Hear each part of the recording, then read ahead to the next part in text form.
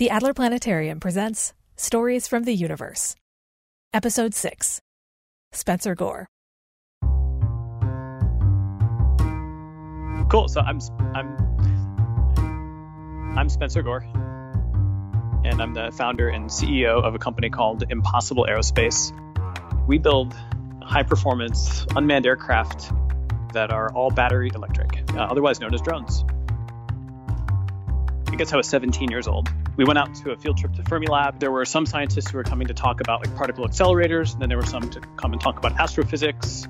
And Geza, one of the astronomers at Adler, came to talk about high altitude ballooning. And I thought that was the coolest thing in the world. There was one presenter kind of midway through the presentation who was talking about real high altitude ballooning. And I just raised my hand in this auditorium of 500 people.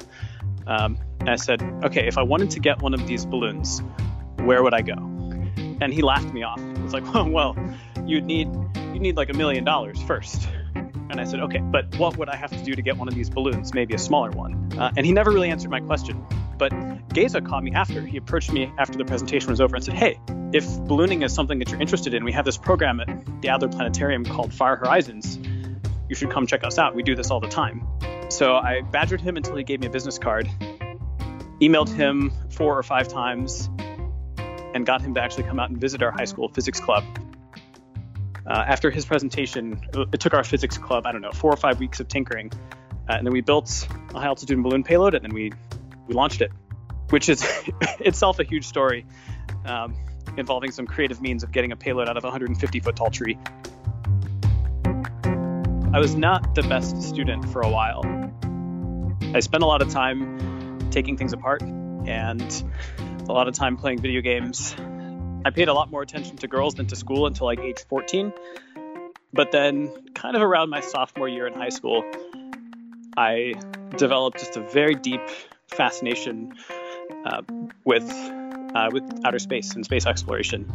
And that led me to become very interested in science and technology in general, which then helped me, focus in on school.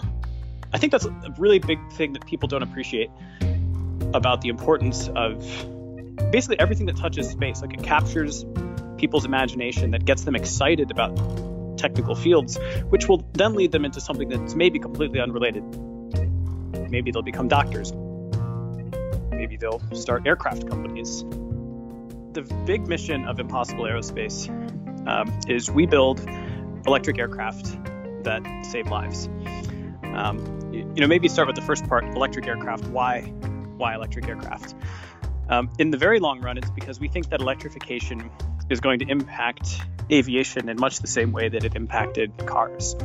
Electric aircraft have many advantages over conventionally fueled aircraft. They're quieter, they're more efficient, and because motors can be controlled using rapid digital speed control, we can do all sorts of interesting things like take off and land vertically using purely propulsive control.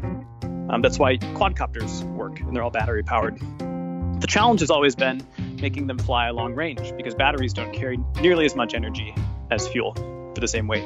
So that's what we started off to fix at the beginning.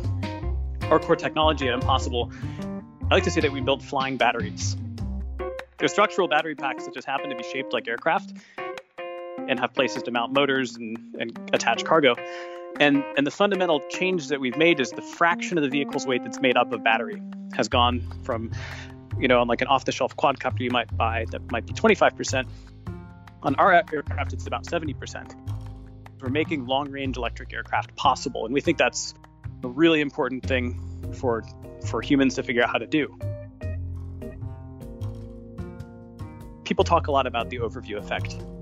When you first go to space for the first time and you look back at Earth and you see how vulnerable and small it looks, when you look at a picture from space the first time, it's a tiny fraction of that. But then there's another experience that you get when you see the first pictures that you took of the planet from what appears to be, it's not quite, but appears to be outer space. There's this feeling of you actually can do this. NASA stops being this mythical organization that's just performing magic to send satellites up and becomes a real career path for you.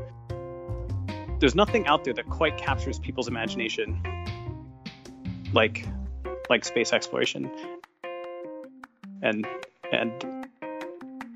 the study of outer space. Which is why I think what Adler's doing is so important. Click the link in the show notes to read more about Spencer and find out how his Far Horizons internship helped him imagine and attempt the impossible. Stories from the Universe is a production of the Adler Planetarium. I'm Aubrey Henready, the senior writer at the Adler. Our producer is Aaron Cahoe. Follow the Adler Planetarium on Twitter and Instagram at Adler Planet and on Facebook at Adler Planetarium. Visit our website at adlerplanetarium.org.